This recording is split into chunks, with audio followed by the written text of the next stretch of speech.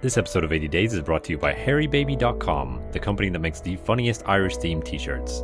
Hairy Baby shipped to 71 countries last year, and to celebrate its 10th anniversary in 2017, Hairy Baby aims to deliver to all 196 countries in the world by St. Patrick's Day 2018. You can help by ordering now from HairyBaby.com and use the promo code 80days, that's 80 days, to get 10% off.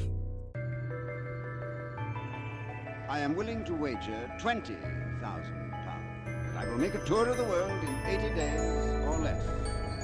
Do you accept? I accept. Train leaves for Dover this evening. Good evening, gentlemen.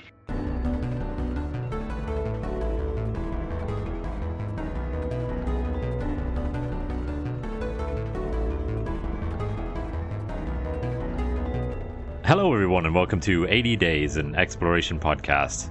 Today's podcast is brought to you by three history and geography nerds in an internet-powered balloon. This podcast, as always, is dedicated to discussing little-known countries, territories, settlements, and cities from around the world. My name is Luke Kelly. I'm broadcasting from Hong Kong, and joining me today are Joe Byrne in Bern, Switzerland, and Mark Boyle in Surrey in the UK. And in this episode, we'll be talking about Uruguay, a small but prosperous country sandwiched between two massive South American powerhouses, Brazil and Argentina. Widely considered one of the most politically stable and progressive countries in Latin America, Uruguay is home to just over 3.5 million people and about 10 times as many sheep. By landmass, it is the second smallest nation in the region. After a protracted four-way struggle between Spain, Portugal, Argentina and Brazil, Uruguay declared its independence in 1825. The country then stabilized until the 1950s when political turmoil ensued. In more recent years, Uruguay escaped the recession that spread throughout South America in the early 2000s and has since emerged as a bastion of democracy, progressive policies and free speech.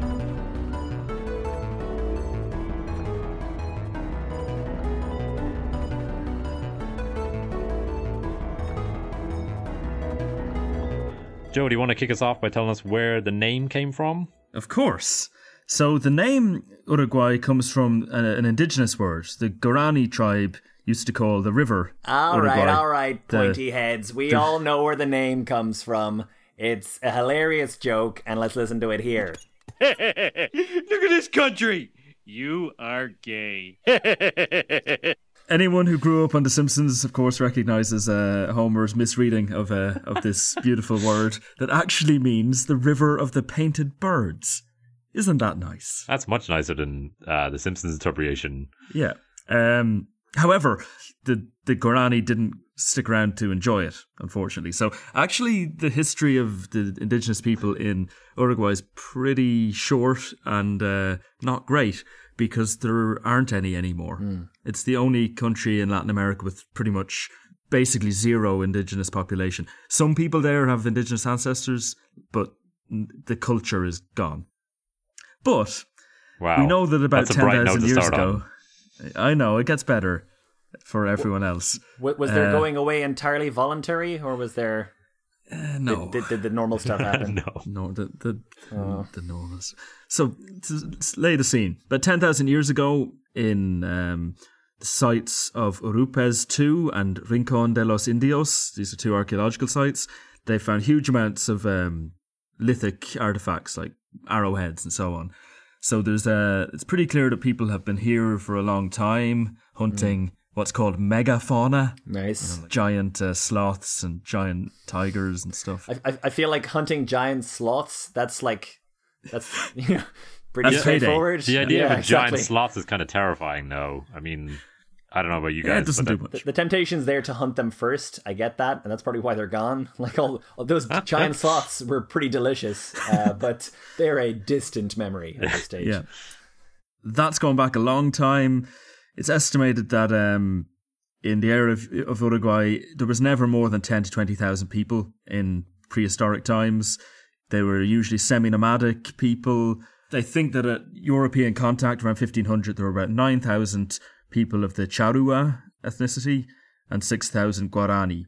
And it's theorized that Charrua were kind of driven here by the Guarani in the north about 2000 BC. So the Guarani grouping, we know more about their culture because they actually, I think, continue to live in Paraguay and bits of Argentina, but not in Uruguay anymore. We should probably say just that just to give people an idea of the geography. I guess I did say in the intro that it's kind of sandwiched between Argentina and Brazil. So this is down on the cone of South America. Is that what people call it? The cone? Yeah, the cone, because it's pointy. All right. The Rio de la Plata and the Uruguay River and the Parana River, I think, all flow into this big estuary. you don't want to swim in a Parana River. Definitely not. No. I would not advise that.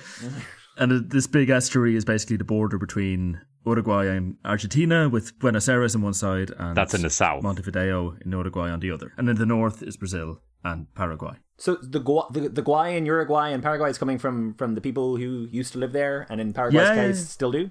Exactly. Yeah, so Cool. that means river, I think. We don't know as much about the Charrua because they were native to only Uruguay and they're not around anymore.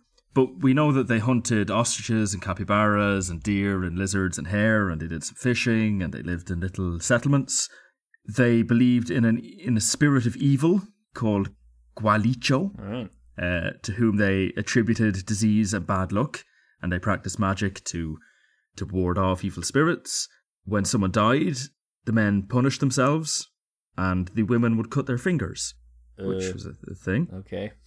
And then they buried the dead, and personal belongings were left on the tombs. So it's clear they believed in an afterlife. And in fact, later on, after horses were introduced, often the owner's horse would be sacrificed next to the grave or tied up near the grave. We don't know a huge amount, but what little has been learnt is clear that they had a religious system. The Charrua, while they're not around anymore, did put up a good fight. They were known for their skill as warriors.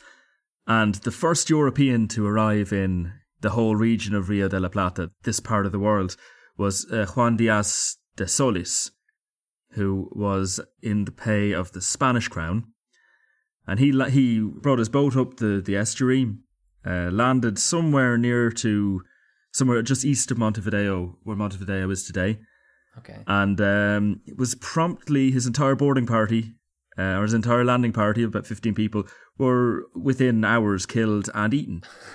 By giant sloths? No, by the locals. Oh, great. It's a good way to send a message. The message being, we will eat you. Yeah, what did the rest of his party do? So the people back on the ship, they very quickly went, you know what, it's not that nice. And they turned around. Saunter on, basically. And went back to Spain. So that was 1515, and bought Uruguay a little bit of time in the colonization stakes. So I read that there was one boy who wasn't eaten by the cannibals. Yeah. And that he was later rescued by a guy called Sebastian Cabot. And Sebastian Cabot, he was the son of John Cabot, who is the guy who discovered Newfoundland. Yes, exactly. So that's 10 years later. I read that in some sources and not in others, so I don't know if it's true, but it's a good story. All right. That definitely there is this tale of a boy being left behind who gets picked up by the next European in the neighbourhood.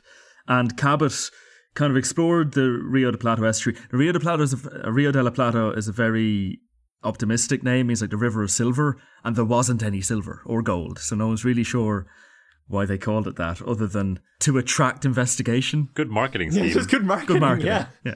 But when Europeans do get there, it's the traditional story of influenza, tuberculosis, syphilis, the diseases that didn't exist in They get everywhere. in Latin America before Europeans showed up, took a devastating toll on the indigenous people. Mm-hmm. And a lot of them either left into went inland to safer places, or they were killed. Right. So by 1580, Uruguay is run by Buenos Aires in this kind of province of Rio de la Plata. So everywhere around the river. And there's a governor in Buenos Aires called Hernandarias. Hernandarias decides to release cattle into the flatlands of Uruguay because there's loads of grass, big open spaces. So he releases cattle and horses and just lets them do their own thing. And they quickly multiply and fill this bountiful land. And at this point, ranchers from Buenos Aires and from modern-day Argentina take an interest in the place as an agricultural opportunity and start ranching these livestock in a very kind of Wild West cowboy sort of way. And this is where the gaucho comes from. Gaucho! The ponchoed cowboy of Latin America. Hernandarias was the first person born in the Americas to be a governor there, which is kind of cool. So he was a Creole. And during this time, Uruguay was called the Banda Oriental, the eastern bank of the just of the river Uruguay. So it wasn't a country, but it was definitely a distinct region. The first settlement in the Banda Oriental was a Franciscan mission. So in 1624, Santo Domingo Soriano on the Rio Negro is built as the first permanent European settlement in the country. This was one of loads of Jesuit and Franciscan missionaries who would kind of build little places to encourage the indigenous people to come and learn about Christianity and learn how to be farmers and how to stay in one place and adapt to modern culture, as it were. The first city was a Portuguese colony built in 1680 called, inventively, Colonia. I'll call this land New Land. Yeah. Great. Or Newfoundland. And they built this opposite Buenos Aires to kind of stake a claim, saying, you're not getting the whole of South America, Spain. We're taking some of it. In response, in 1726, Montevideo was founded by the Buenos Aires authorities as a city on the other side of the river. This is the capital of modern-day Uruguay, and its name comes from when Magellan's voyage around the tip of South America stopped here. And in Pidgin Portuguese, one of his crew said Montevideo, which means I see a mountain. Cool. Because there's a really, really nice mountain there. I thought it was like a creepy thing done by the Argentinians, the I see you mountain. Like, video, I see you, Portugal. Hello. Anyway. It's a better story. I like that. So, in the Gaucho era, you got growing cities under Spanish rule through Buenos Aires. The natives adapted well to horses, and they took to ranching their own cattle, but they were never interested in trading. So the Europeans didn't really like them being there. They were kind of a nuisance or a threat. I have lots of cattle, but I need all these cattle. You can't have any. Yeah, they were a symbol of wealth, I think. So it was basically a cowboys and Indians standoff, but in Uruguay. The Charrúa used their bolas to great effect. These are a kind of a catapult type thing with two stones on a piece of leather, and you just throw them at a moving horse and cripple it. So they were effective. It's real simple, guys. Just pick up anything you see lying around and just throw it at a horse. There's a famous epic poem called Tabare that I was told to read, but it's not available in English as far as I can see, which is all about a love affair between Tabare, a Charrúa woman, and Blanco, a white guy. And he's a gaucho, and it's apparently very popular for children's plays in school and so on. Then as we get up to the more modern periods, you have about 10,000 people living in Montevideo and about 20,000 in the rest of Uruguay, so pretty imbalanced. It's worth mentioning at this point that this was on the slaving route to Argentina. So every ship landed here and people bought African slaves from largely Bantu-speaking places like the Congo and the Gambia and places like that. A quarter of the population by 1800 were African slaves working in houses and doing agricultural tasks. Uruguay never really had the plantation type of economy, so we were kind of chatting about this because when we were looking at slavery, and then we found that it wasn't really such a serious thing in Uruguay. It wasn't taken up in the same way, and we were even like kind of our guesses seemed to have been kind of correct, where it just was a different economic model, that they had these gauchos covering vast areas and these massive ranches, and that just didn't really fit with the business model of plantations, which is a bit more concentrated. You don't need lots of cheap labor to herd cattle. You can deal with the people who are just there already. You don't need all the extra manpower. As we'll see later, they ended slavery just because they needed more men to fight in a war eventually. Yeah. I mean, it didn't last seem very like a long. big deal. Good clean bloodlust. Yeah. And very quickly we get to a point where anyone born in Uruguay by law isn't a slave. So even the children of slaves aren't slaves. So reasonably quickly, slavery vanishes. And even when slavery was a big thing, there were these boarding houses around the different neighborhoods of Montevideo called as Soles de Nación. They were organized into kind of clubs called nations, and that's where there would be religious services and dances and meetings for people of the same linguistic group. Huh. And that's where the famous candombe music comes from, which is an Afro-Uruguayan drumming style of music, which we'll talk about again later because it's really central to Uruguayan musical culture.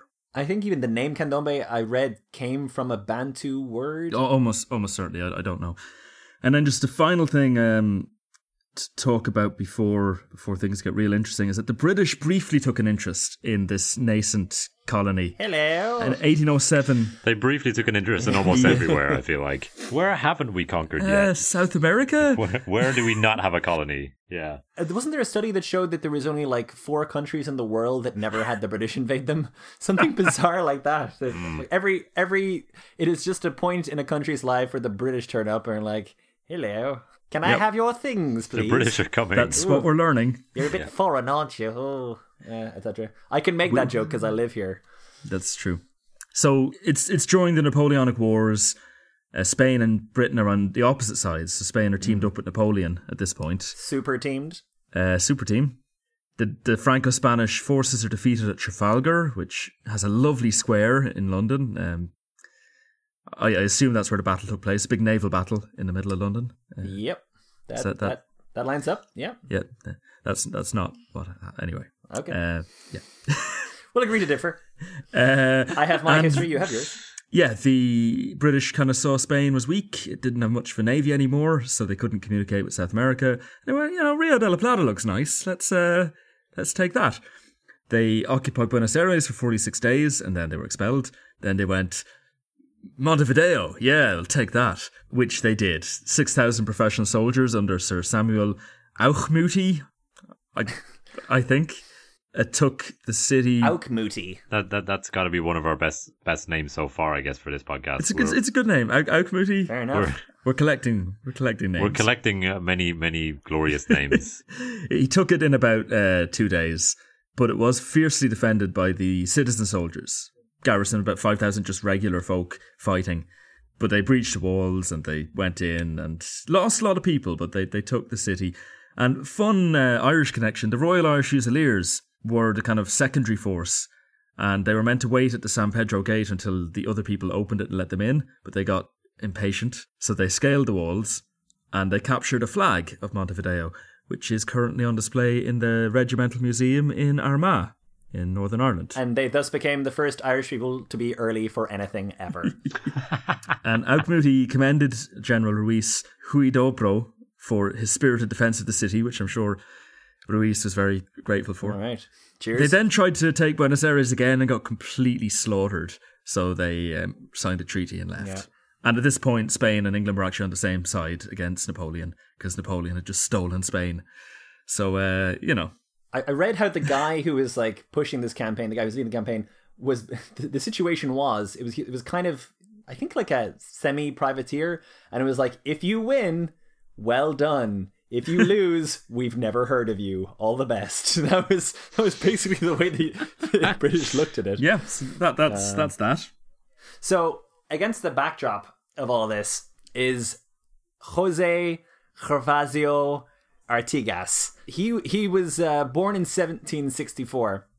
Born in Montevideo. His family were children of the Spanish Empire. I think one of his parents or grandparents was from the Canaries and another was from Buenos Aires. He didn't really take to his religious schooling, and I quote, his ardent spirit did not agree with the contemplated life, nor with physical inaction. So he ran off from his well-to-do family and became a gaucho. Hey! Yeah, not just a gaucho, but a criminal gaucho, because he got done for cattle rustling. So, as you were saying, Joe, the Anglo-Spanish War happened, which is, a bit of Napoleon, a bit of French Revolutionary. It's going on for a very long time. It was like 12 years it went on for. And now some of the locals were worried that with Spain no longer really being functional, that the British are going to turn up sooner or later, and with good reason, as it turns out. So they recruit Jose Gervasio Artigas. He is pardoned. His family negotiate on his behalf. And he joins the army with 100 men as a lieutenant. And he fights throughout this whole period. He helped rout the British out of Buenos Aires.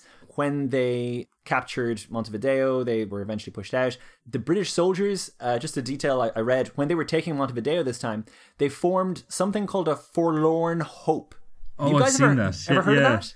It's like a suicide squad or It's a suicide squad, yeah. And the French apparently call it Les Enfants Perdus. And the deal is grim. Like, you guys are all going to die, but on the off chance any of you guys don't, we'll make you officers. That's the deal. Those who survive are promoted. But it's basically like, best of luck, lads. You're done for. Can I borrow a $5? You know, like it's this is the end for you turkeys. But so he was captured when the British took Montevideo. But he escaped and fled to fight with the guerrillas, the guerrillas with a U, in the mountains. And then basically he vanishes into the countryside. Quite a few times Artigas ends up going into rurality, and there's this urban rural divide in Uruguay, which is now maybe switched, I think, now to dominance being in Montevideo. But back then, Montevideo was a very small a fraction really of the population. So the real power was out in the rurality. That's where the money was, that's where the agriculture was, that's where the cows and the sheep were. So that's where the money was. Now, Artigas is best known for the Oriental Revolution. Mm-hmm. So Artigas gets a little bit of support from Buenos Aires, which is now its own country. It's not really, I don't think it's really called Argentina at this stage. Yeah, they've kind of pulled away from Spain, as Spain doesn't really have a government. Yeah, they're a rogue city, apparently. But I think they claimed they were loyal Argentina. to the king, but the king was in a prison somewhere in France. Nice workaround. But they weren't loyal to the Spanish puppet government. So Montevideo was still run by Spain officially, but Artigas has designs in that. He crosses the river and makes the Cry of Ascencio. It's basically a declaration of independence, a declaration of their intentions. So basically, he starts capturing village after village. He, remember, was a gaucho before, so everybody gets him, and he gets the rurality, so he gets their support really, really quickly. The new Spanish head in Montevideo is a guy called Elio, and he sends along one of Artigas's relatives to ask him to come back to the Spanish crown, all will be forgiven. And Artigas is so disgusted he sends his own relative down to Buenos Aires as a prisoner. So he besieges Montevideo with the help of Buenos Aires. But things start to fall apart pretty quickly. Montevideo had a navy, which was keeping them supplied, so the siege didn't really work.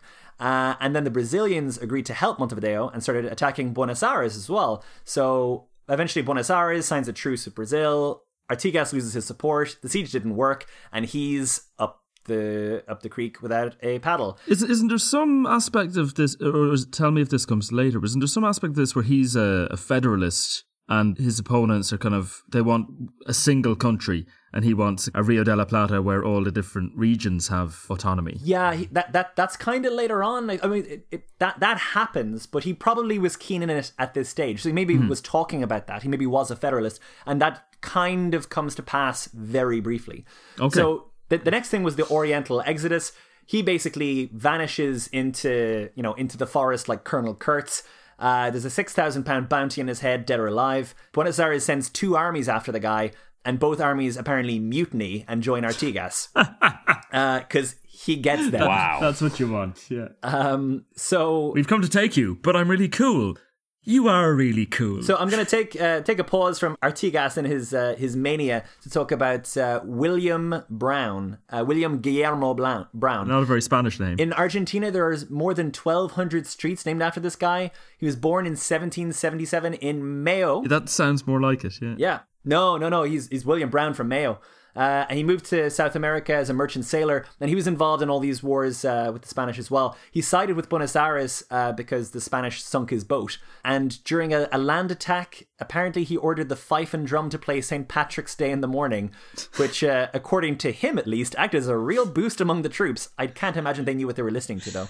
There is some, there's a letter I read of his where he takes this island in Uruguay, and basically he almost destroyed his army doing it, and he sends this really kind of snippy letter to Buenos Aires saying, look, I've got the bloody island, all right, just don't lose it or do anything stupid with it. He's quite I don't know, he doesn't seem like he's in a good mood that day he wrote that.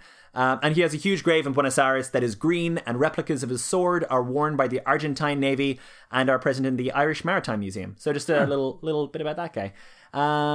Okay, back to Artigas. He's in the forest. He's gone native, and he organizes something called the Liga de los Pueblos Libres, which is kind of what you were talking about, Joe. It's like a new country, but like a federal country, and it's divided into little sections. Yeah. It's pretty amazing that he managed to do that, actually, from, his little forest hideout. In 1815, he manages to push the Argentinians out of Montevideo. He knows who his friends are and gives land confiscated from the enemies to his allies, but he apparently also gives them to some of the natives and the mestizo as well. So, good on him. The Portuguese didn't like any of this and eventually invaded.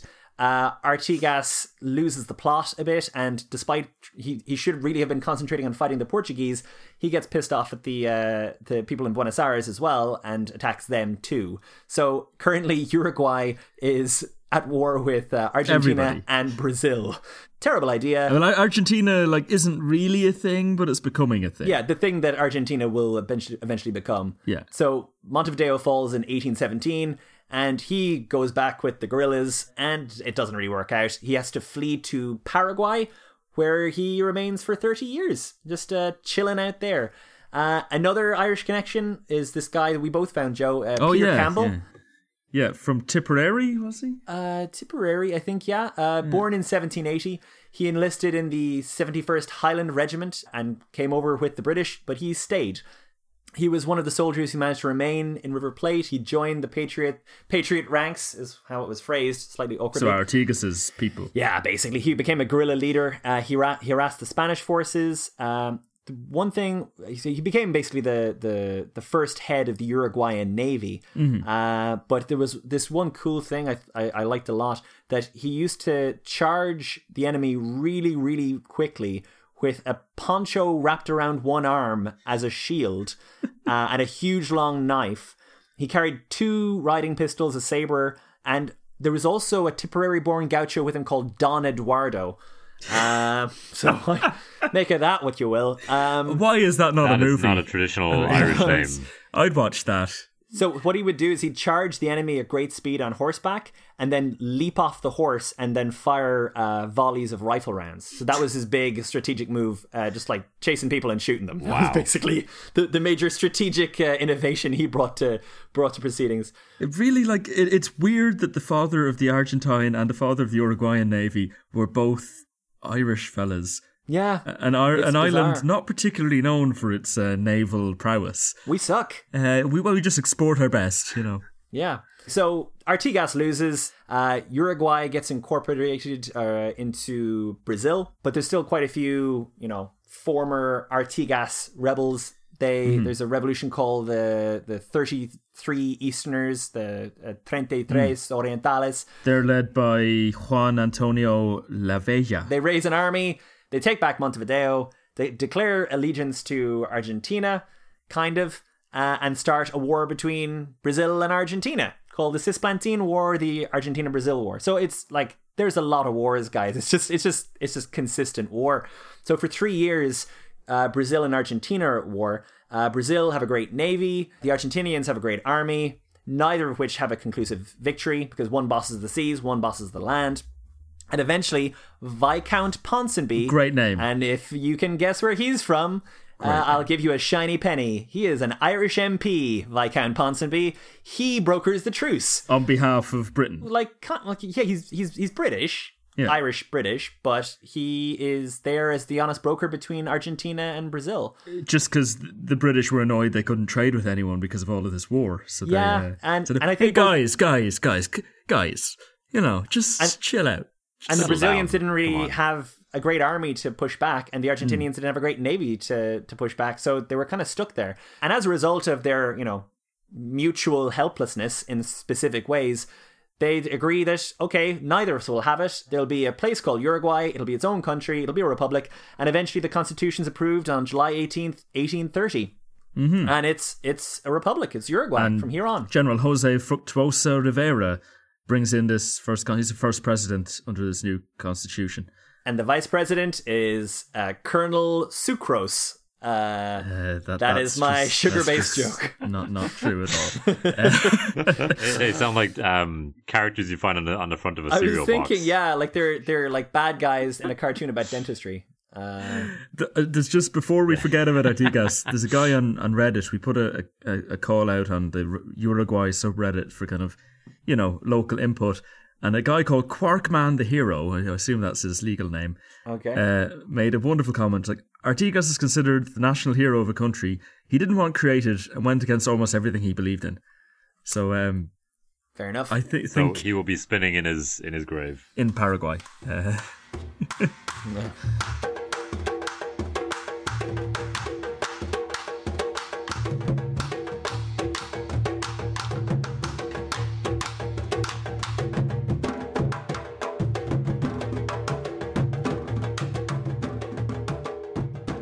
So we have a independent Uruguay and sugar-based military leaders. What do we got next, Joe? Unfortunately, by 1831, there were only about 500 Charrua people left in Uruguay through war and disease and intermarrying and so on.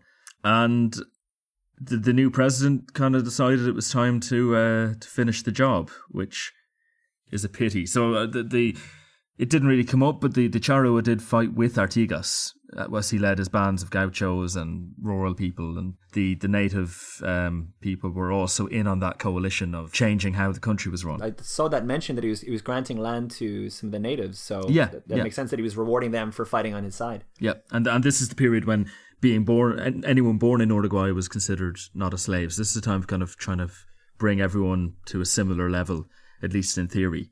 Yeah, so there was a big group of Charrua people. Doesn't sound like a big group, Joe. 500 people. Well, no, like a Relatively big, percentage-wise. Most of them. Most of the remaining ones. They were camping near a place called Sal si puedes, which ironically means leave if you can in Spanish. And a relative of the president who was in the army invited these Charrua warriors and their families to come to Sal si puede. They set up camp there, they exchanged gifts with the army officers, and then they went to sleep for the night. About 340 men, women and children. And then they woke up and everything was fine. No. An army of 1,200 soldiers attacked them in the morning, killing about 40 of the warriors and capturing the remaining people, who were then force-marched to Montevideo, where they either died on the way or they were enslaved. And by 1840, there were only 18 surviving Charrua in the whole of Europe. Right. Wow. So that's kind of when indigenous history ends. So I kind of took a dislike to Fructose? to President Rivera, which is his surname. So from this, and so I was happy when in 1835 he loses the presidency to General Manuel Uribe, who was one of the 33 Orientals, or whatever you call them, those patriotic fellas. Just a year later, Rivera comes back with a revolutionary movement. He starts attacking Uruguay and trying to take over bits of Uruguay. But Uribe has the support of Argentinian troops from Buenos Aires. And so Rivera is defeated at the Battle of Carpinteria. But he's not done yet. In June 1838, he amasses this army, which are called the Colorado Army, because they wear red ribbons on their hats and on their... So they were the coloured army. And they... and these guys will be pretty important. They will. Forever. Going forward, I guess. Yeah. And they deposed Uribe's Blanco army, who wore white ribbons on their uniforms. Mm-hmm. And they took the Colorados under Rivera, who I still don't like. They come back and take Montevideo. Uribe goes into exile in Buenos Aires, and then there's an election, and Rivera's re-elected for all that matters, given he's now just had a coup.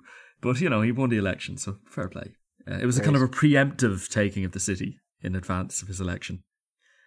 So this is where the two big political parties that dominate Uruguay for the next 150 years come from. The Colorado Party and the Blanco Party, which later gets renamed the National Party. So they're kind of the liberal and the conservative, essentially. Yeah, so Colorados are the liberal side, and the Blancos they're usually considered liberal Republicans, where the Blancos are more socially conservative and traditionalist. But you showed it quite well. There were armies first, there were mobs first, and parties afterwards. Like, a party was only a small part of these things. They really were just like almost arbitrary factions. But there was an urban-rural thing as well. So for sure. The Blancos had a lot of rural support, and the Colorados were more of an urban.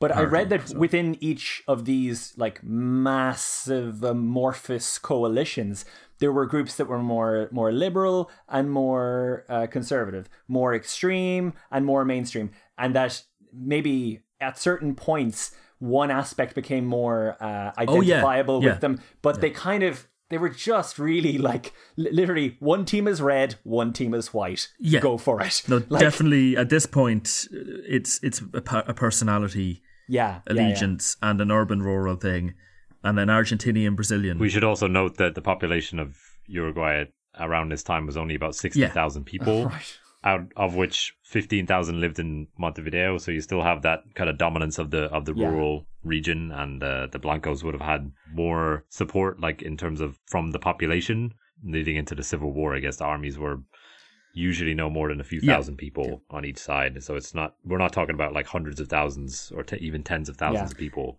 Yeah, and in the 1840s, slavery was abolished completely in the areas controlled by both the Blancos and the Colorados, basically to swell their ranks. They kind of said, hey, you're free now. You want to be in the army? Pays good. Pays good compared to being a slave. And the gratitude was being traded on. We freed you. Fight for us. And die for us also. Weirdly, a lot of the fighting happened in Argentinian territory because there was kind of a larger dispute between Juan Manuel de Rosas, who was sort of a dictator, strongman leader. Of Argentina, Joe. Of Argentina, yeah. And there was an upstart group of unitarists who wanted like a less federal Argentina. And Rivera backed the unitarists, and he actually fought Rosas a bit, driving his forces out of Uruguay. And then Uribe had some victories over the Colorados. Eventually, the Blancos are besieging President Rivera in Montevideo with the help of the Argentinian government. And this leads to, between 1843 and 51, the Guerra Grande, the Long War, which is like a 9-year siege of Montevideo. French author Alexandre Dumas, famous author of The Three Musketeers, described it as being the new Troy. I think he actually wrote a book called The New Troy. Oh, really? Okay. Wonderful. About this siege, I believe. Seemingly endless. Yeah, so you have at this time Uribe and the Blancos, who had their rural support just besieging the city. And then you have Rivera, Colorado, besieged within Montevideo, correct? Yeah, and the Blancos have Argentinian support and the Colorados have Brazilian support. And also the British were allowing Montevideo to be supplied from the sea. So they were besieged, but they weren't starving. Which always helps in a siege. Then there's a period of a lot of confusion where France and Britain get involved. It becomes kind of an international war. They just wanted free navigation along the Rio Parana and the Rio Uruguay. So they didn't really have a horse in the race. They just wanted to keep trading. Yeah, anyone who would give them access to trading was their friend. So in 1845, their navies temporarily blocked the Buenos Aires port, trying to limit Argentinian influence. Then their fleets protected the Montevideo by sea, as we've already said. French and Italian legionaries, weirdly led by Giuseppe Garibaldi, fought for the Colorados. I did see his name, and I didn't know why he was there. So he's a really significant figure in unifying Italy, maybe a decade or two later. And I started reading about him, and it mentioned ragamuffins, and I never... He was part of some conflict or some group called the Ragamuffins, and that's where the phrase comes from, apparently. Oh. Yeah. Wow. Who knew? A bunch of ragamuffins. He clearly got around. In 1850, the Europeans are just fed up and they sign a treaty with the Argentinian dictator and leave. And now Montevideo is expected to fall because Uribe is supported by the Argentinian dictator. Yeah. They expect the Blancos to just kind of overwhelm the city, right? Yeah. And then, surprise, there's twist. A mad uprising in the Argentinian province of Entre Rios against dictator Rosas, which completely changes the playing field. Uribe's forces are defeated. It's a whole new ball game now. Uribe's forces are nearby and they're defeated by this uprising led by Jose de Urquiza. And basically Uruguay is left in clear Colorado control. Yeah, the Colorados don't have anybody else to oppose them. So they've got the country. And at this point, Brazil intervened on their side with money and a navy, which I feel they left it late. Oh, I see your enemy's army's been defeated. Would you like some naval support? Like a lot of countries in World War II, they declaring war in Germany in 1945 kind of thing. Yeah.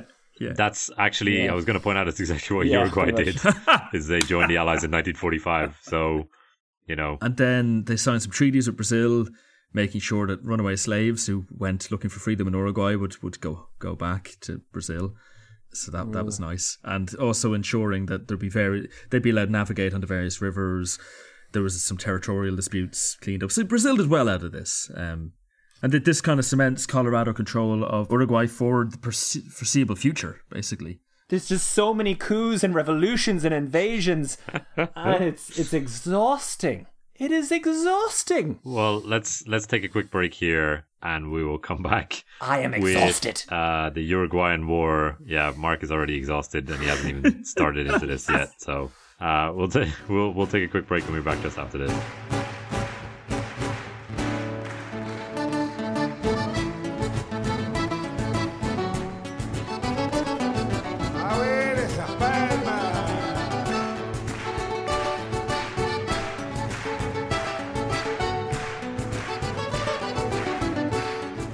We've just emerged from sort of a bunch of different territorial disputes, a bunch of different wars against different factions of the Uruguayan population. So surely there's some peace coming up next, Mark, Nope, right?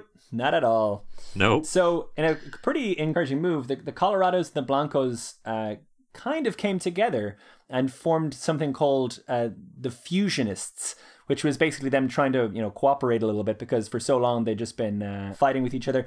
When I read about it, it sounded like almost like Afghanistan or something like that. But there was these guys called caudillos, kind of, and they were basically warlords.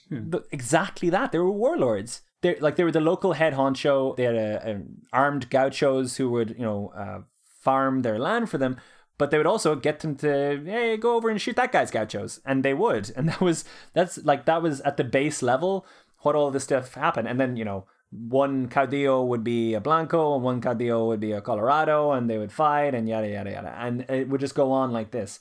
There was these fusionists, and they were trying to cooperate and making the best of it, but not everybody loved this idea. In particular, we have got this guy, Venancio Flores.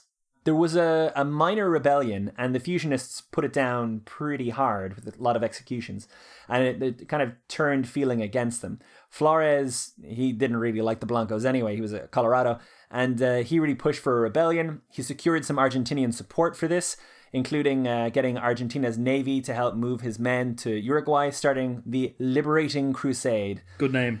Yeah, it was pretty good. And all the locals flocked to him, especially disenfranchised and generally pissed off Colorados. Uruguay, in turn, was pretty tight with Paraguay at this point. In Paraguay's opinion, this is a quotation, "The idea of reconstructing the old viceroyalty is in the soul of the Argentines. And as a result, it isn't just Paraguay that needs to stand guard. Your country, the Oriental Republic of Uruguay, needs to get along with my own in order to prepare for any eventualities." Brazil was the major power in the area at this point, and had been trying to kind of keep Argentina weak and Uruguay weak. They were kind of financing opposition in both countries. Like they don't want competition, basically. Also, a lot of Uruguayans on the border felt more Brazilian than Uruguayan. I mean, Uruguay is this huge, flat, empty space with loads of rivers, loads of cattle, and the borders weren't very hard. It's not super well populated. Not so much passport control in the 1860s. Exactly, yeah. So the people near Brazil felt a bit more Brazilian. Fair enough. So the Brazilians kind of, for quite a few different reasons, decided they wanted to, get stuff going a little bit. They thought that the British were going to be competing with them soon, so they wanted to kind of, flex their muscles a little bit, and they started setting ultimatums for the Blancos.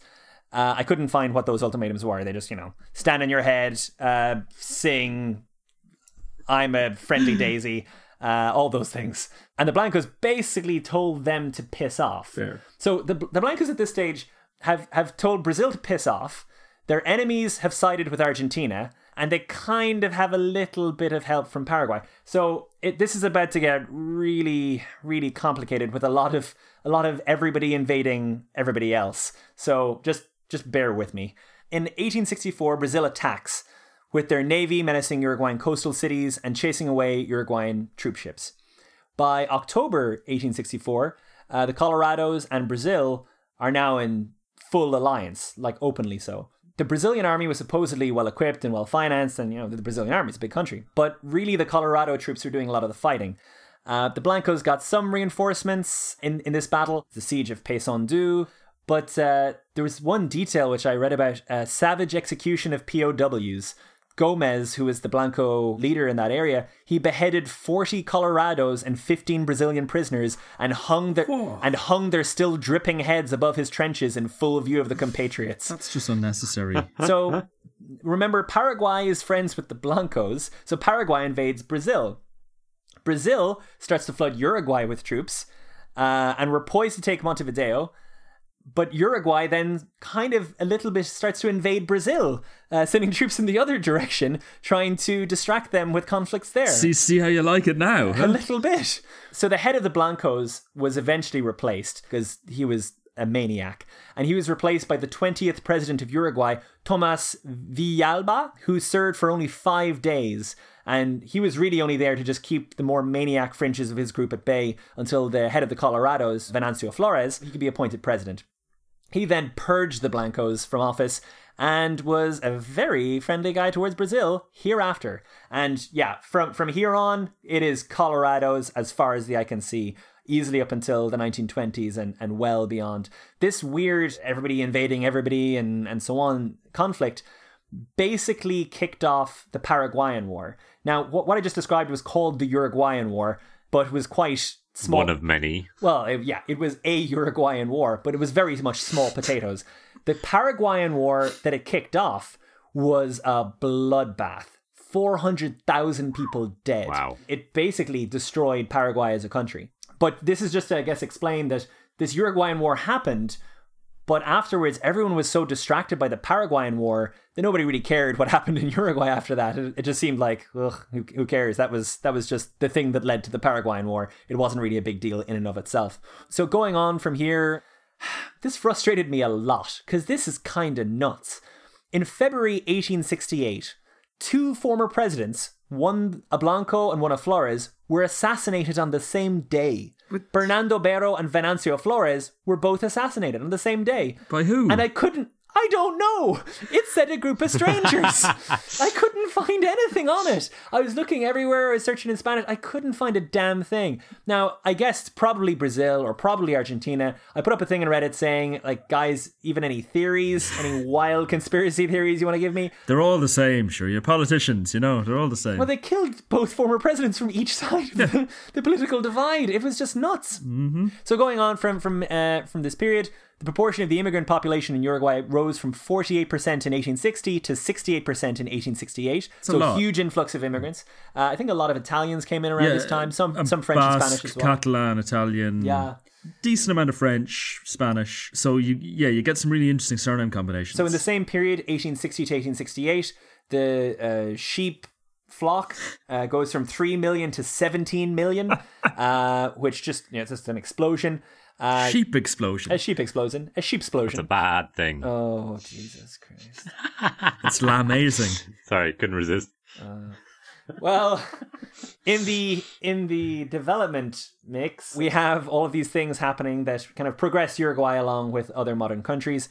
Gas services initiated in 1853, first bank in 1857, sewage works in 1860, telegraph in 1866, railroads in 1869, running water in 1871. That's always nice. So basically, stuff is improving pretty fast in Uruguay. And lots more people are coming in. There are like little kind of rebellions and stuff, but frankly, I'm not going to go into them. There's just loads of them, and none of them really changed the course of history. Exactly. From 1870 to 1872, there's the Revolution of the Lances, which is basically named after people, sellotape and knives to the end of a stick, as was the style at the time. There was the Tricolor Revolution in 1875. In 1876, the government's overthrown. The Revolution of Quebracho in 1886. Another assassination attempt. President Santos was shot in the face. The guy from the West Wing. Yep, that guy, Jimmy Smits. Good guy. Jimmy Smits was shot in the face in 1886 in Uruguay. Well, I didn't see that coming. Moving on, we've got another presidential mishap. This was President Iriarte, wasn't it? Yeah, exactly. Assassinated in 1897. The only president ever to be fully, properly assassinated while in office. Avelino Arredondo, claiming to have acted alone, he was convicted of the crime. And Uruguay's population hits 1 million in 1900. Yeah. So, yeah, it's in decent shape. Economy's doing pretty well. Little revolutions, but yeah, we got ourselves a Uruguay. All right. We're going to get into the founder of modern Uruguay, I guess, which is a pretty nice place. Jose Bache e Ordóñez, most commonly called Jose Bache. We think we've got that right. We think we got the pronunciation right. We debated a lot over it. Do you want to spell it? It is spelled Batle, so looks a lot like battle, except with a T removed and an L added. So postcards with phonetic pronunciation guides are welcome as always. Yes. So we're going to go with Bache. So if we're wrong, apologies, is going to be wrong all the way through. Eat it, pedants. Eat it up. So this guy was the son of a former president of Uruguay and was very much engaged in politics from a young age. He came from the Colorado tradition. He was a very socially progressive guy. In 1879, he leaves university without having obtained a degree. Never achieve anything. Because he is apparently so annoyed, so frustrated at the way that Uruguay is being governed at the time, and goes to Paris in self-imposed partial exile. And returns after 17 months penniless and impoverished. Isn't that just a gap year? Yeah, basically, I think I'm disillusioned with the world. I'm going to Paris to spend all my money. And I don't think you can call it exile. I don't think anybody necessarily cared. Like, he went to Paris, he probably, like Benjamin Franklin style, whored about. And, self-imposed exile, and went to art which galleries. You could say if you I guess that's just leaving. So that's just leaving exactly. So he comes back to Uruguay and decides to become a journalist, speaking out against the establishment and the kind of dictatorial figures that are ruling Uruguay at the time. 1886, he founds his own newspaper, El Dia, which would go on to print articles from many prominent Uruguayan politicians over the next maybe 100 years or so. I think I looked into it. This newspaper closed in, I think, the 1990s. 1993, yeah.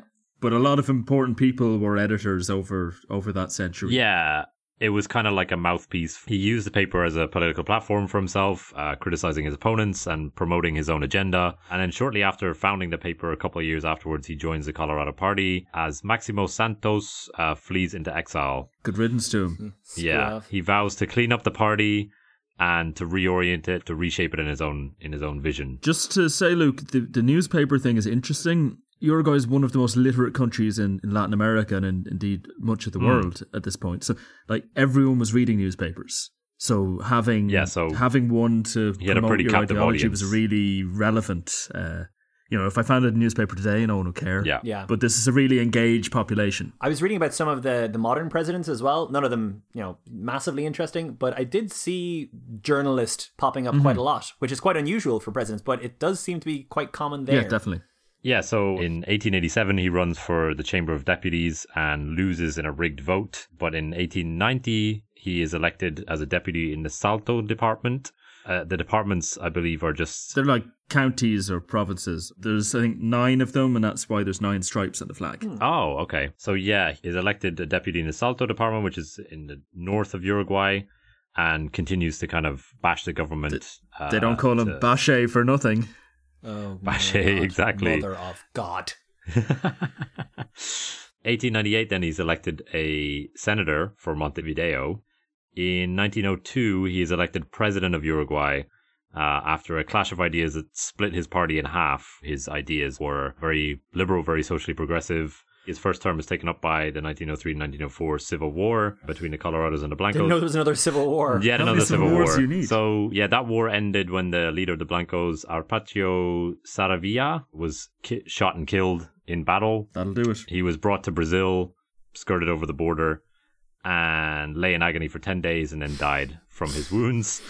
Right. And that would be... Why would you bother to bring him over the border if you're just going to leave him in a hedge?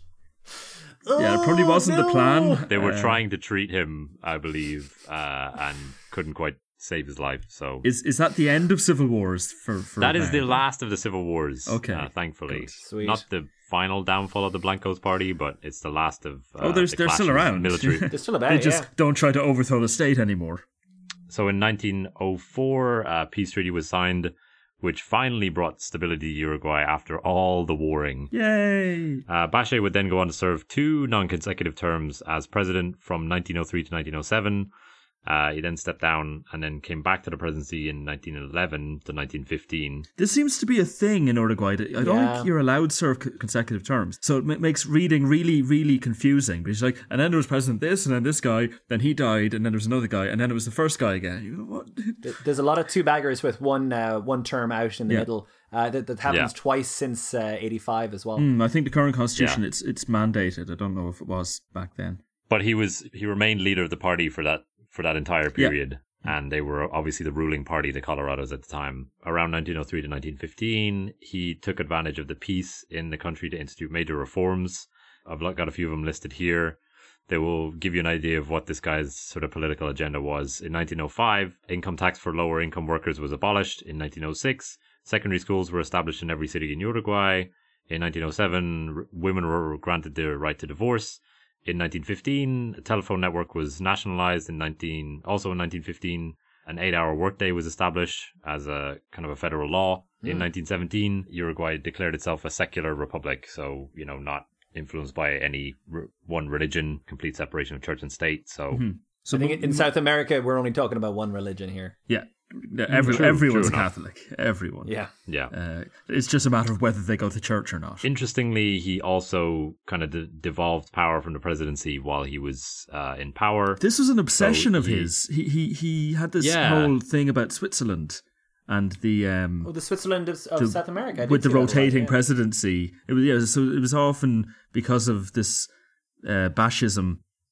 Was kind of called the Switzerland of South America, and he loved this idea of a rotating presidency. So instead of having a president, you have a collegial council that rotate the presidency. Yeah, and this was something he seems to have been really, really pushing his whole career. While he was in the office of president, he split power between the president and the National Council of Administration. Is 9 people, and I think he put 6 Colorados and 3 Blancos. Yeah. So he was like fine with the Blancos having a voice. Ceding powers to your enemy, or to your traditional enemy, I guess. Hate that guy. In 1930, the first World Cup is held in Uruguay, which we will talk about later on when we talk about sports. But Uruguay, spoiler alert, wins that World Cup, which was a great source of national pride. You are great. In 1931, Gabriel Terra, who is a disciple of Bashe, was elected president. And just, I think, weeks or months just after he takes the presidency, the Great Depression hits.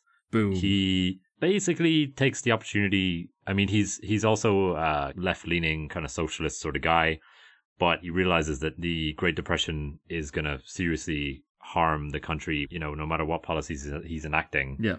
So he launches sort of what I would describe as kind of a soft coup against the General Assembly. No bloodshed, just pushes him out of power in 1933 and implements a new constitution which gives power back to the presidency. So he becomes almost like an anti-Bashe. But anti-Bashe, despite being a fan of his ideas. He sort of says, I need to take the reins here. He's trying to be like a Franklin D. Roosevelt the good kind of dictator. Yeah. Kind of benevolent dictator. He moves the country more towards a free market model. Oh, okay. So that it's more able to adapt and change to the tides of the global economy. In 1938, he was succeeded by his close political follower and brother-in-law, General Alfredo Baldomir.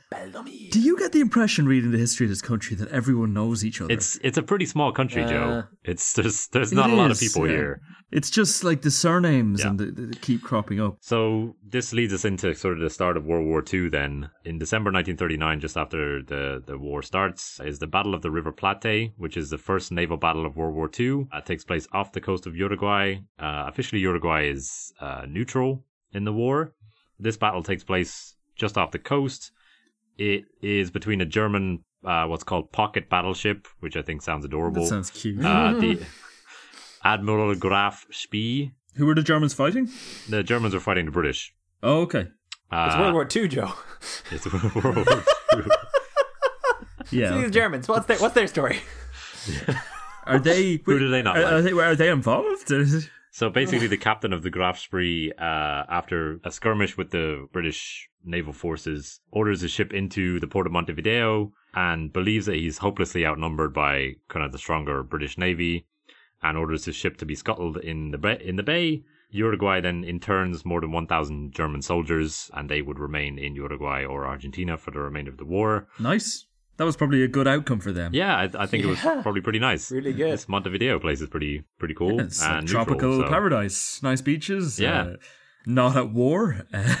Not bad. Not yeah. bad. So Uruguay would remain neutral for most of the war, although it did raise the ire of the Nazi government in 1940 for allegedly giving safe harbor to a British ship, which was being pursued by German forces. So you basically have the kind of opposite then happening, where a British ship is seeking protection from Uruguay, or in Uruguayan waters, and then to add insult to injury, the ship, which was called the HMS Carnarvon Castle, was allegedly repaired using metal that was salvaged from the earlier scuttled German ship. So they sort of took parts from the German boat to repair the British battleship, and the Germans that would were not annoy too you happy a about little. it. Yeah. In 1942, then I believe the Nazis broke off relations with Uruguay, and as I mentioned earlier, they did declare war on Germany and Japan on the 15th of February 1945. They formally joined the declaration by the United Nations and declared war on the Nazis and the Axis powers For 6 months. for about 6 months, during which there was no real fighting in Uruguay at all. So Zero. they steered themselves clear of that one pretty well. I think we'll take another quick break here, and then we'll lead into the second half of the 20th century. We want you to hear, we want you to dance all night long. But when the music starts, don't stay there like a fool and break it all. You listen me break it all.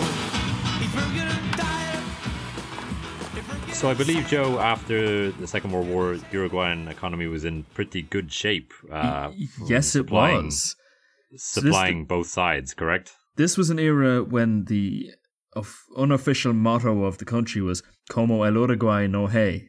It's like there's no place like Uruguay. Right. They called it the Uruguayan miracle. This country mostly produces beef and salted beef and leather and wool, all things warring armies need. So World War II was a boon to the economy. I think they mostly supplied the Allies rather than both sides, but I could be wrong. What I've read seemed to heavily suggest that definitely the salt beef and the wool and the leather went to the Allies under President Amezaga, who... He's amazing. Amazing An amazing guy. Yep. Yeah. Glad we're all on the same wavelength there. Yep. You start to get equal civil rights for women. There's workers' wage councils founded in various towns where they kind of agree on what they should be paid. Those sound like They sound good. either alternatively, well, they sound like in one part unions, but also like Soviets. Yeah. It Yeah. sounds like, So they kind of played with ideas in weird mixtures that you wouldn't expect. yeah, but in a non-evil, non-killy kind of way for the most Yes, part. less gulags, but lots of workers' wage councils. And family assistance was brought in. It was a good time. In 1946, Tomas Beretta was elected, and he was a prominent Bashist. So he believed in the mission of Jose Basha. But he died really quickly. He was real old as well. So that probably contributed to his death. I'm just imagining that his doctor saying that he died. Yeah, but come on, what's it got to do with that? Silk Purse He was says, "Here, real guys." old. Yeah, he was real old, real old. I think he only did 5 months of the job, and then his vice president, Luis Basha Perez, was chosen to succeed him. What was that name? Luis Basha Perez. Basha? Yeah. Basha again? Yeah, he's his the nephew of Jose Basha. Great. He was much more liberal than Basha's sons, actually. So the sons still controlled El Dia, where Basha Perez, he surrounded himself with kind of young ideological politicians. He was very concerned about the populist authoritarian regimes sweeping around Latin America, like Perón in Argentina. Yeah. He didn't like the look of communism. He just didn't like the look of those regimes. He wanted to go a different way. He created this kind of multi-class movement where he brought in the workers and the students and the landowners and the businessmen, and he tried to get everyone kind of working towards a common goal. And the state's role was to safeguard social peace and to correct any unfair differences, in quotation marks. So not to prop up unprofitable things and not to overly tax people who made stuff, but to sort of make sure it didn't get out of kilter. One great advantage was that the British had some outstanding debts from World War II. Very nice. from beef debts, as they were. Oh, guys, while we're on it, my beef debts are crippling. I owe half of my vast personal wealth to beef vendors around the local township, and if any listeners can help me with my beef debt, I have a GoFundMe with a picture of me weeping beside a side of beef. With my pockets inside out as I glare into the horizon, wondering what happens tomorrow. If you were the British Empire, you would have had some railroads and water companies in Uruguay to trade for, Monopoly, sort of. You kind of go, well, I can't pay my rent, but here's Charing Cross Station. You can take the railroad. Yeah. Here's a bag of carrots. Yeah. So they nationalised these British-built railroads and water companies to pay for the beef. So that was a big kind of economic shot in the arm. There was resistance, obviously, to this movement by conservative elements like the Rural Federation, led by Benito Nardone.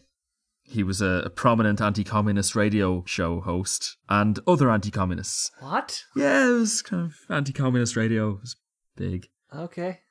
Of its time, I guess. It's the 50s, well, the 40s. If you're not going to oppose communism then, when will you? I'll never oppose communism. I love communism. That's great. And they didn't listen to the IMF, who recommended a bit of austerity, because who wants to? I'd like to drop in here a clip from the US Office of Inter-American Affairs, where they have this really hokey documentary about like a middle-class Montevidean family. And there's some interesting ideas in here. While Mother is at the movies, you might want to look in on Father at the warehouse where he is a wool broker. He trades in the shipment of wool and skin from the big sheep ranches of the Uruguayan interior to textile mills in North and South America. He is proud of the fact that one of his recent consignments was to the Army of the United States. The Garvisa firm is one of many such small warehouses in the same district, each employing 10 or 15 clerks and handlers. Senor Garvisa is one of a large economic group comprising small owners and tradesmen, government clerks, and many other white-collar workers. Back in the house, the little servant girl, Bella, is mopping the tile floor. Bella was the one too many of a large, poor country family. She makes her home here, receives a small allowance, is already an excellent servant, and lives a dull but apparently satisfactory life.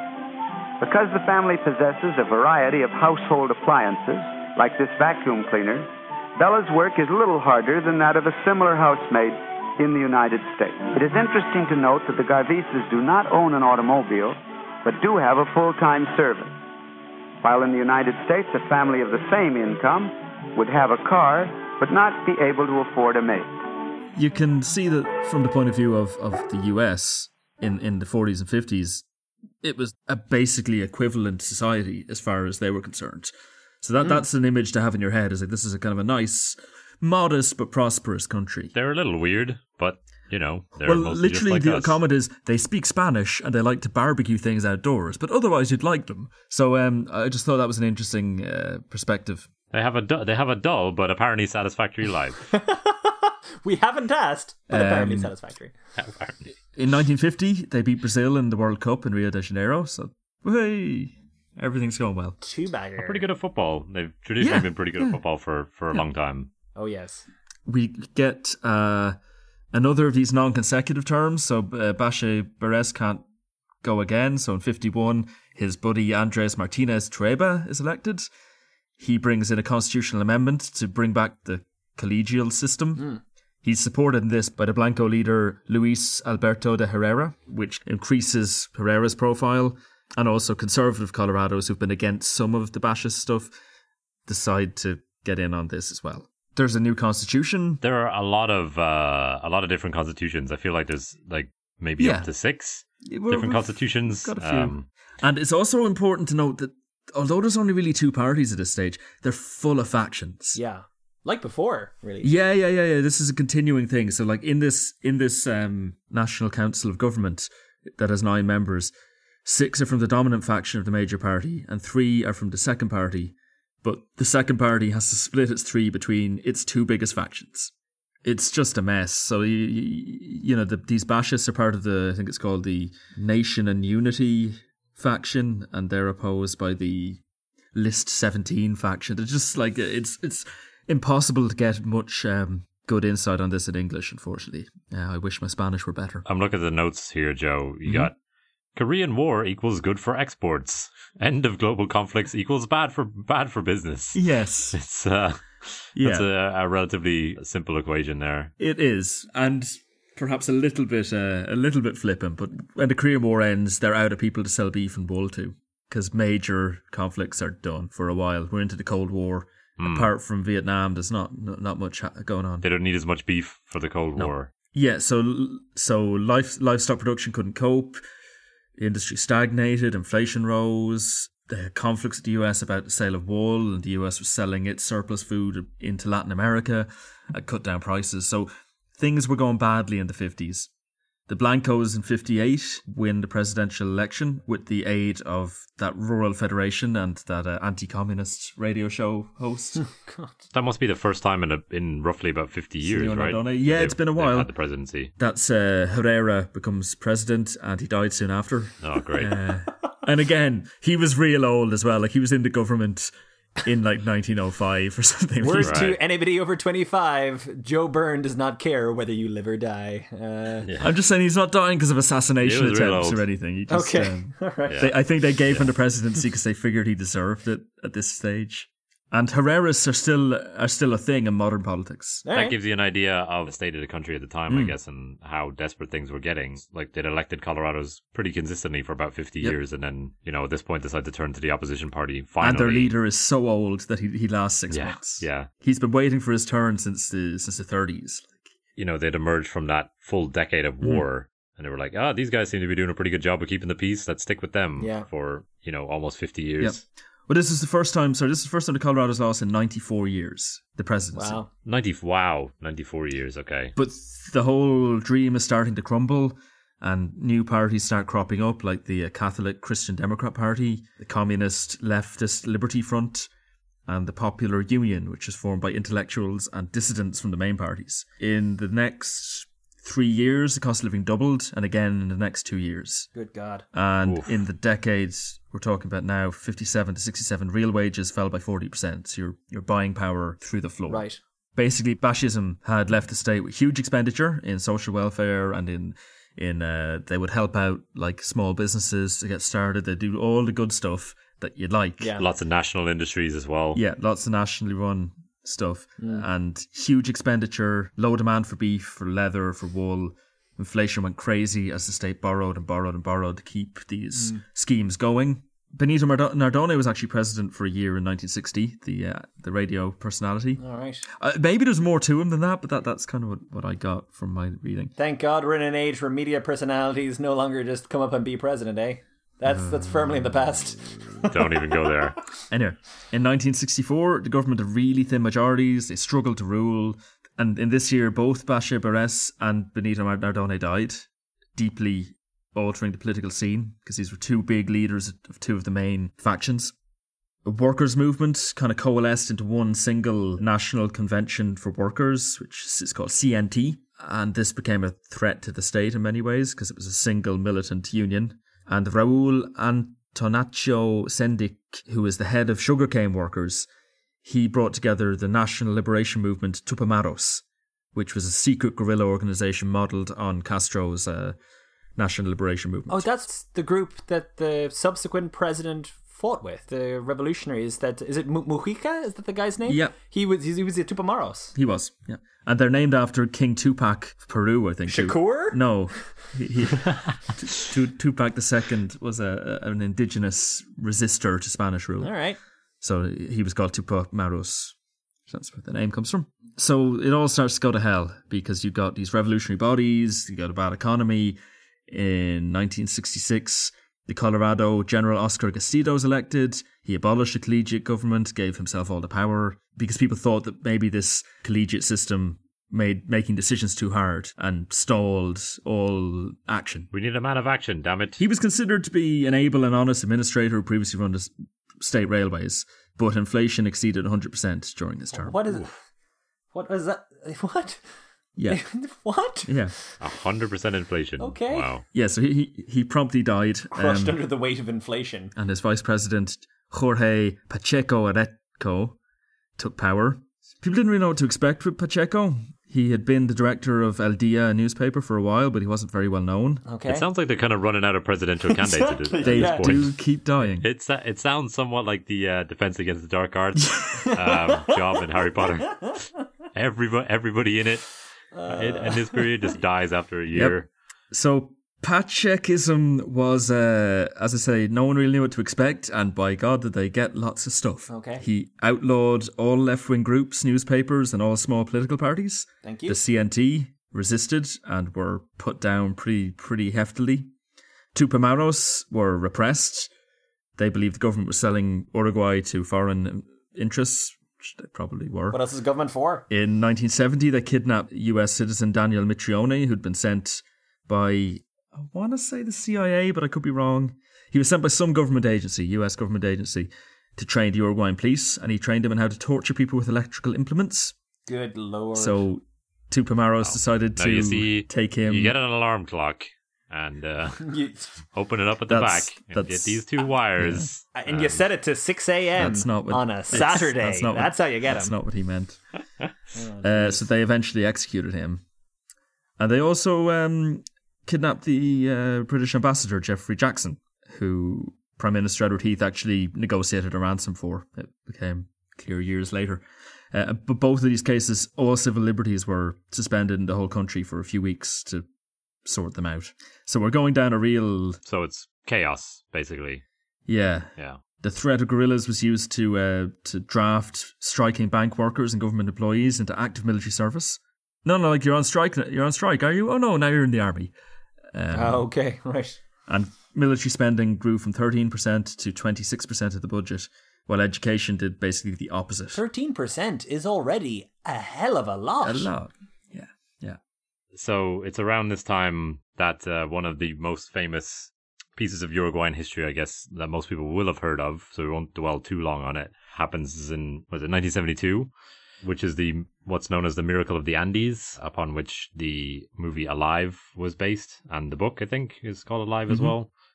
If you haven't heard about it, it's I'll give you a brief overview of the incident in 1972. There's a Uruguayan Air Force Flight 571, which is carrying 45 people, among them a rugby team from Montevideo to Santiago in Chile.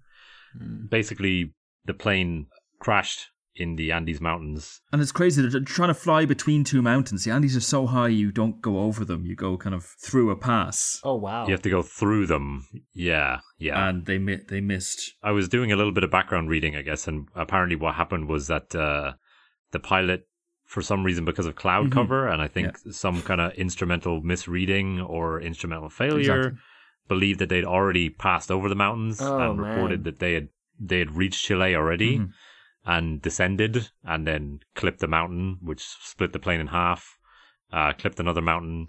Weirdly, it's a for a plane crash on top of one of the highest mountain ranges in the world, it was actually quite a few people survived, because what happened was survived the crash. I believe at least that the plane clipped one mountain, sheared one of the wings off, and then almost immediately clipped another mountain on the other side and sheared the other wing off. All right. And the fuselage is just sort of like a missile at that point. Yeah. That lands in the snow and has and flat. And most of the people, I believe, in the fuselage that landed on the snow survived. Most of the people that were killed upon impact were sitting either by the wings or at the back of the plane, which was ripped off. 13 passengers out of the initial 45 were killed in the crash, but because of the freezing temperatures, a bunch of people start to die, and obviously, some people are dying from their injuries and that kind of thing that were sustained in the crash over the next sort of few days. The authorities search for the plane for, I think it's about 10 days, and then the search is called off. Tragically, the survivors discovered a radio in the wreckage where they were able to hear the radio broadcast about the search for them being called off. So they knew it was pretty hopeless at that point. One of the survivors, Nando Pereiro, is the guy. Actually, I read his biography a couple of years ago. He lost his mother and his sister in the crash. I think his mother was killed straight away, and then his sister kind of died of her injuries a couple of days later. Oh boy. I just got a quote from the book here. The book is called Miracle in the Andes. At high altitude, the body's caloric needs are astronomical. We were starving in earnest, with no hope of finding food, but our hunger soon grew so voracious that we searched anyway again and again. We scoured the fuselage in search of crumbs and morsels. We tried to eat strips of leather torn from pieces of luggage, although we knew that the chemicals they'd been treated with would do us more harm than good. We ripped open seat cushions, hoping to find straw, but found only inedible upholstery foam. Again and again I came to the same conclusion.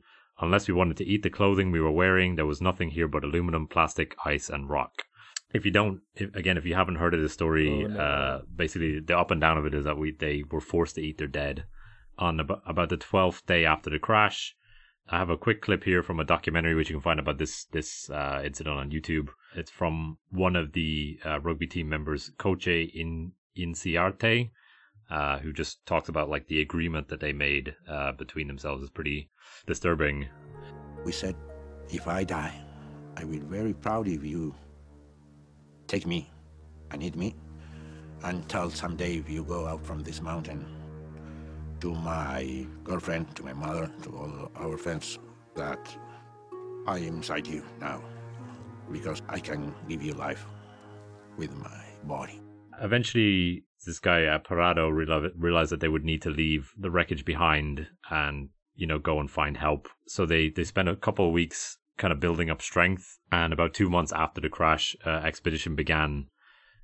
Parado and another guy, two of the survivors, eventually, after about 10 days of hiking, found help in Chile and were able to bring kind of rescue workers and police and that kind of thing into the crash zone. But the event itself, if you want to know more about it, there's movies, documentaries, books. Very easy to find out more about this one. Yeah, there's a podcast called the Disaster Area Podcast, and the host of that podcast, I don't know her name, but she did a 2-hour special on this whole thing, which is worth listening to if you want more context. But yeah. Anyway, in the rest of Uruguay, everything was going fine. The Tupamaros declared truce in 1971 to allow an election, which brings the Colorado leader Juan Maria Bordaberry to power. But the Broad Front, who we'll see later, get a worrying amount of the urban support, about 30% of the Montevidean vote, showing that the left is on the rise. And this is of concern to the establishment. There was a military coup in 1973 that crushed all student, workers and Tupamaros movements. Good grief. The Navy was initially loyal to the president before switching sides. They saw the way the wind was blowing. President Bordaberry signs a pact with the military, and it's been called a quasi-coup as a result. He basically gives the military an advisory role in everything. Okay. The General Assembly is dismissed. And replaced by General Assembly. Yeah. And the de facto dictatorship is actually supported by a lot of political factions like the Pachequists and Herrerists, because everyone feels the need to... Right the ship a bit? Yeah, to suspend civil liberties and get things back, like the 30s, like Terra, all over again. So this has happened before. The CNT had a general strike for 2 weeks, and then it was banned by the dictatorship. The philosophy was that power no longer derived from the people, but from the need of the state to survive and to resist communism, atheism, and so on, in this world conflict between East and West. And it was necessary to sacrifice some freedoms for freedom, as it were. Good grief. In 76, Bordaberry suggested to the military that they ban all political parties and make him dictator for life. And they didn't go for that, so he had to resign. Hey, how about you just let me rule forever? Swing and a miss there. Yes. Anyone? No? Don't ask, you don't know.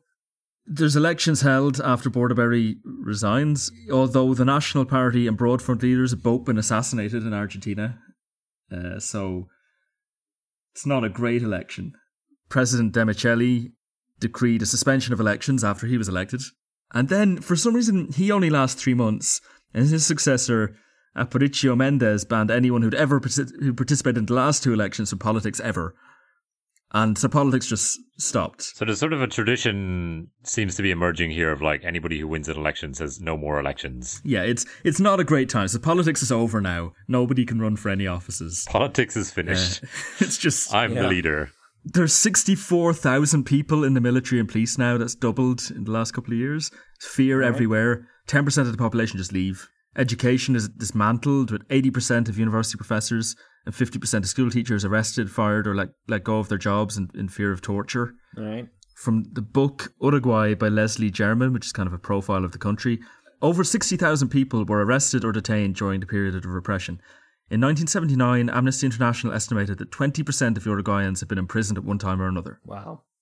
1 in 5 people at some point. But I get, just for context, to give people an idea, like, this was very much the style at the time. Chile had Pinochet, Argentina had their junta. I think the Brazilians had some stuff going on as well. Like, this was quite common. Yeah. This is the norm. But definitely what Bashir Perez was trying to avert with his policies. Yeah. Oh, yeah, for sure. Yeah. They wanted to, the army wanted to stabilize the economy, but there's an international oil crisis and everything is stagnating, exports stagnating, increased borrowing. The national debt was $4 billion for 3 million people. So okay. It's a lot. In 1980, in an attempt to get some legitimacy, they had a referendum on a new constitution that would give them a legitimate role, and they lost. 57% of people voted no. So that was a bit of a blow. Anybody for a new constitution? Their answer to everything. No. Beef and constitutions. Yeah. Lieutenant General Alvarez becomes president, and he begins political dialogue, allowing the traditional parties to organise again, but no lefties, obviously. Democratic supporting factions of those parties do well in elections, so the factions who least agree with the dictatorship do the best. And basically the people's will starts to become clear. The CNT union reemerges and student movements reemerge.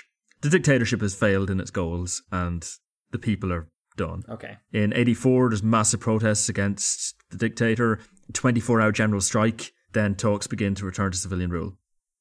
Later that year, Julio Maria Sanguinetti Cairolo is elected as a proper democratic president, and his legacy is mixed. He kind of brought peace and stability back and democracy, but he did bring in a law of amnesty for pretty much everyone who'd done all the bad things. That is kind of what you do, though. It is. Like, otherwise, I think I was reading a little bit about him as well, and everybody was suing everybody, and everybody was trying to imprison everybody. Mm-hmm. So what you have to do, this is maybe slightly, not to the same degree, but Mandela style. You need to kind of put the hand out and say, look, we can either tear ourselves apart or, move on. And that pretty much brings us up to the modern period of democracy and things going in the right direction. It's a credit to Uruguay that since 1985, there is I've got lots of little bits and pieces in front of me, but like nothing absolutely massive happens in their history. They have a pleasingly boring history from 1985 onwards. Always nice. And all credit to him. So you get some interesting stuff like President Bordaberry was eventually arrested in 2006, actually, for killing those 2 political leaders in Buenos Aires because he'd done it outside the country. Lawyers argued it wasn't part of the amnesty, and he did go to prison for a bit. So some people saw that as at least a bit of accountability for some of the disappeared and murdered. Symbolic catharsis for the country, I guess. Yeah, Exactly. Tabaré Vázquez, the current president, I think, and the second to last one as well. He's done the old Skippy thing. He is an oncologist and basically hated smoking, and so did loads of really strong anti-smoking stuff, plain packaging and no smoking indoors and so on. And Philip Morris International tried to sue him as part of some international trade agreement, and they lost and had to pay all the costs. So Uruguay stood up to the... and there's a quote here from him. Philip Morris wanted to make an example of Uruguay to intimidate other countries, but they lost. So he looked a lot like Mitt Romney to me, that guy. I saw a photo of him. He's got a kind of I don't know, good like jaw. An all-American vibe to him. Yeah, big jaw. And then the most famous president of recent times is Jose Mujica, who ruled from 2010 to 15. Also known as the poorest president. Yeah. He's been the subject of many documentaries. He's an internet celebrity, this guy. He's known as an anti-politician. Yes. He's very pragmatic. He only takes, I think it's he only took, I guess, 10% of His wages. And his wages were very low as well. It was like 12 grand or something like that. While living in a modest house with his wife on an orchard. Yeah. Living on a shack on a dirt farm. Yeah. Like, Orchard is a bit much. As Mark said earlier, he was a Tupamaros guerrilla, and he was in prison for most of the 70s and 80s. It was like for 12, a period in the bottom of a well, I think.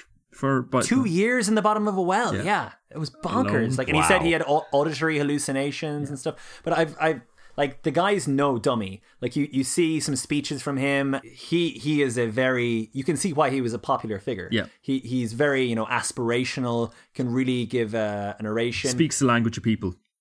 Yeah, he's not afraid to say what he thinks. It's possibly how you might imagine Artigas being, in some ways. Yeah. There's a couple of clips of him on YouTube addressing the UN, and he does not hold back. Yeah. They're pretty great to watch. He also famously legalized gay marriage and also made marijuana legal throughout the country. Yeah, and they're in the process of setting up dispensaries where it will be sold, but people can grow it, I believe. Yeah. There's actually a great Vice documentary, which is called Smoking Weed with the President of Uruguay, which is a pretty good watch if you have the time. Can I just read a quote from him here? About this. He said, "There has always been a conservative and reactive opinions that fear change. The sad part is that a man who is almost 80, the president said while pointing to himself, has to come and propose a youthful openness to a conservative world that makes you want to cry." That's from an article on Mike.com, which we'll link to. So I was reading about the cannabis thing most recently because, like, poor president, good at football, beef, and, so on. Lots of constitutions. Yeah. I just looked it up, actually. 7 constitutions they've had throughout their history. So there you go. That's not an insignificant number. But on the cannabis thing, it hasn't turned out amazingly. No. Just on that, they haven't really been able to fully implement it. 3 years after Uruguay became the first South American country to create a legal market for marijuana, 7 out of every 10 cannabis consumers still acquire their product on the black market. I was reading this on a security website, so this is obviously going to be their emphasis, but they were emphasizing the possibility of Uruguay being influenced by Brazilian gangs. Yeah. Because it's a pretty safe, peaceful place, but they're beside Brazil, which is super murdery. There is one group that are called First Capital Command, who are a Sao Paulo drug gang. That sounds sinister. Their stuff has been found in Uruguay, and I just wanted to read out the founders of this gang include Misa, Dafe, Weird, Fat Face, Ugly Beast, and Little Caesar. Oh, and Big Jelly. These were the founders of this gang that is apparently becoming a larger deal in Uruguay. I'm sure they're scarier than they sound. Oh yeah, no, this is like in prison, in some like really famous prison in Sao Paulo. And there's an element of why it's possibly not working is that there's a registry you have to sign up to get your legal marijuana, and the country's experience with dictatorship and repression makes basically. I think it was that same article that I quoted from, saying that anyone who is old enough to remember the dictatorship isn't signing up to your registry. Yeah. Young people might, but we've been on lists before. So just on economy, I guess, just a few little bits and pieces. They're part of Mercosur, along with Argentina, Brazil, and Paraguay. So totally free trading between those 4 countries. Venezuela is a part of it, but they're suspended because their country is descending into madness as we speak. Their main exports are obviously beef, but also soybeans. Oh yeah, their soybean crop is almost as much as their beef. So the vegans and the carnivores like them. Sure. Rice and wood pulp is a big thing. They had a disagreement with Argentina about wood pulp and emissions going into those big rivers before. And their biggest import, obviously, is crude oil. But at the same time, I did read that 95% of their energy production is coming from sustainable, like from wind and solar and so on. In that hokey US documentary from the 40s, they show some cars with charcoal burners on them. So because they had no oil, they used to run their cars off wood, which is something I'd never heard of. Despite being a country of only 3.4 million people, they have the 12th biggest cattle herd in the world, with 12 million cows, which is more than, it's almost quadruple the number of people, and it's more than triple what Japan has, for example. Wow. Japan being a country of 127 million people. A few other little things. The national anthem is one of the longest in the world at about 6 minutes. There's about a minute of music before anyone starts singing. And then you have these great lines like "Tyrants tremble," repeated 4 times, and it's good. I recommend it. Fair enough. We have some famous things like Edward Johnston, the calligrapher who created the London Underground font was born in Uruguay. Okay. Mostly lived in Scotland, but was born there. The first pacemaker implanted in someone in the Americas was done in Uruguay by Orestes Fiandra and Dr. Roberto Rubio. Very nice. And the patient survived for 9 months before dying of another ailment. All right. So, Bummer. that's cool. I found a clip of the most famous Uruguayan in the world drinking mate. Everyone in Uruguay loves mate. Yeah. It's an obsession. With a young boy from Liverpool. Okay. That's unexpected. So maybe just drop that in here. Sure. Isn't it nice to just sit down with a cup of tea? Yes, I like. First of all, then the question on everyone's lips is, what's that? It's like a green tea, Oh, you know, yeah. but it's from Uruguay. If you try, you don't like, sure, because it's a little strong. That voice was Luis Suarez, Oh. who is a footballer. Yeah, he's famous. And Uruguay is super amazing, deadly at football.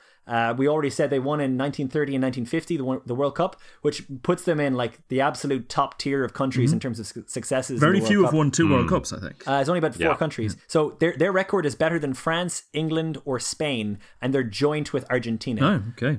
Only a few countries have won more than them. It's Italy, Brazil, Germany, and that's pretty much it. And it's not as if they were a powerhouse in the kind of early 1900s. They're still pretty great today.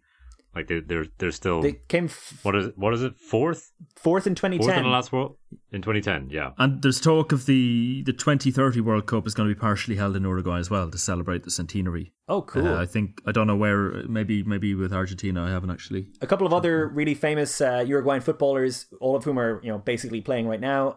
Edison Cavani, Gaston Ramirez, Maxi Pereira, Diego Godin, and formerly Diego Forlan as well. But just some stuff about they're ranked 9th in the world, ahead of Spain, Italy, and England. They've won 11 out of 29 South American championships, which was like the South American regional football thing up until 1967. And since then, the Copa America, they've won 4 out of 16. And just so you have some context, in both those, that's better than Brazil.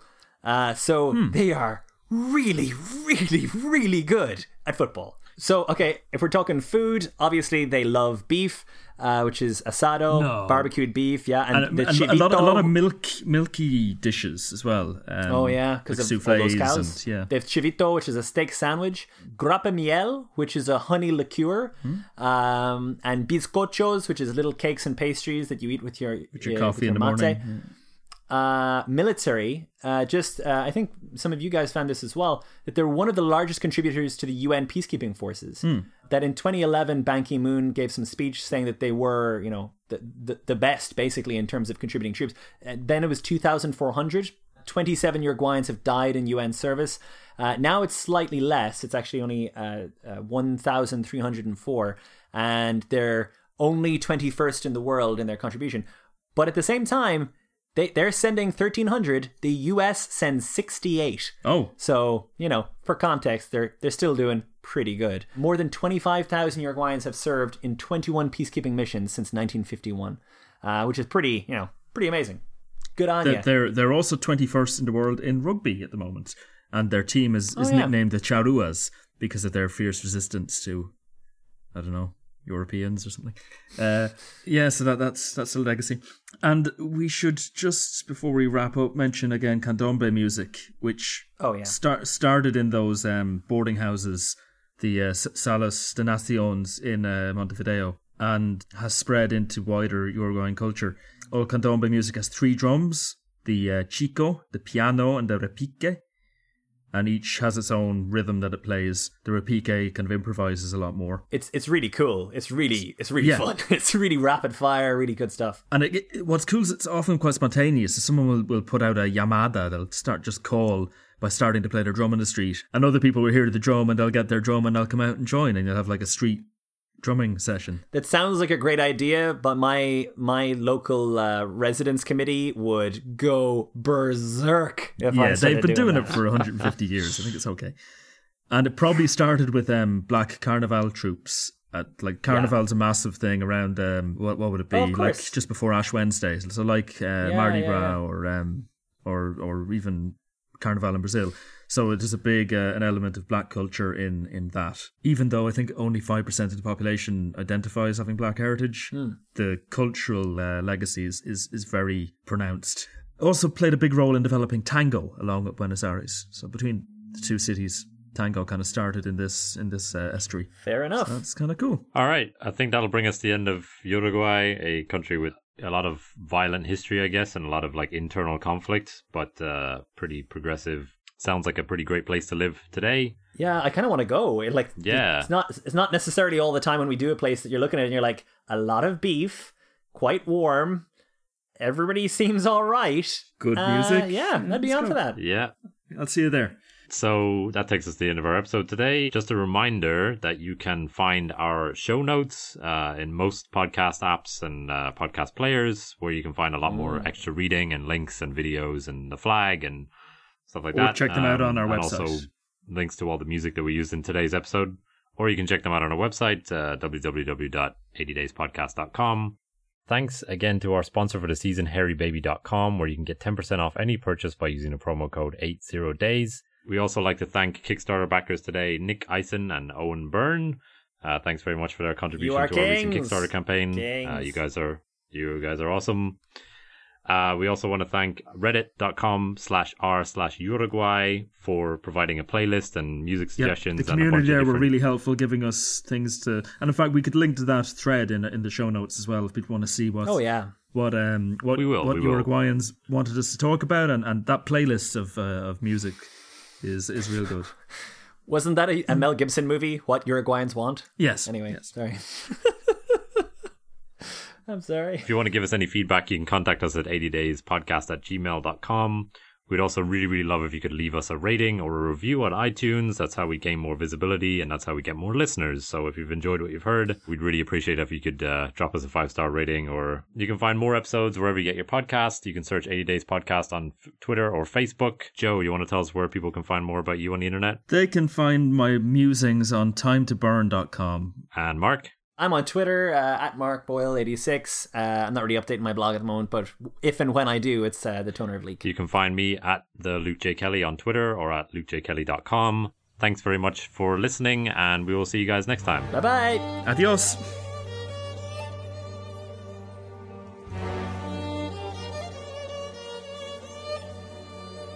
Yo me voy a Uruguay porque me gusta la gente.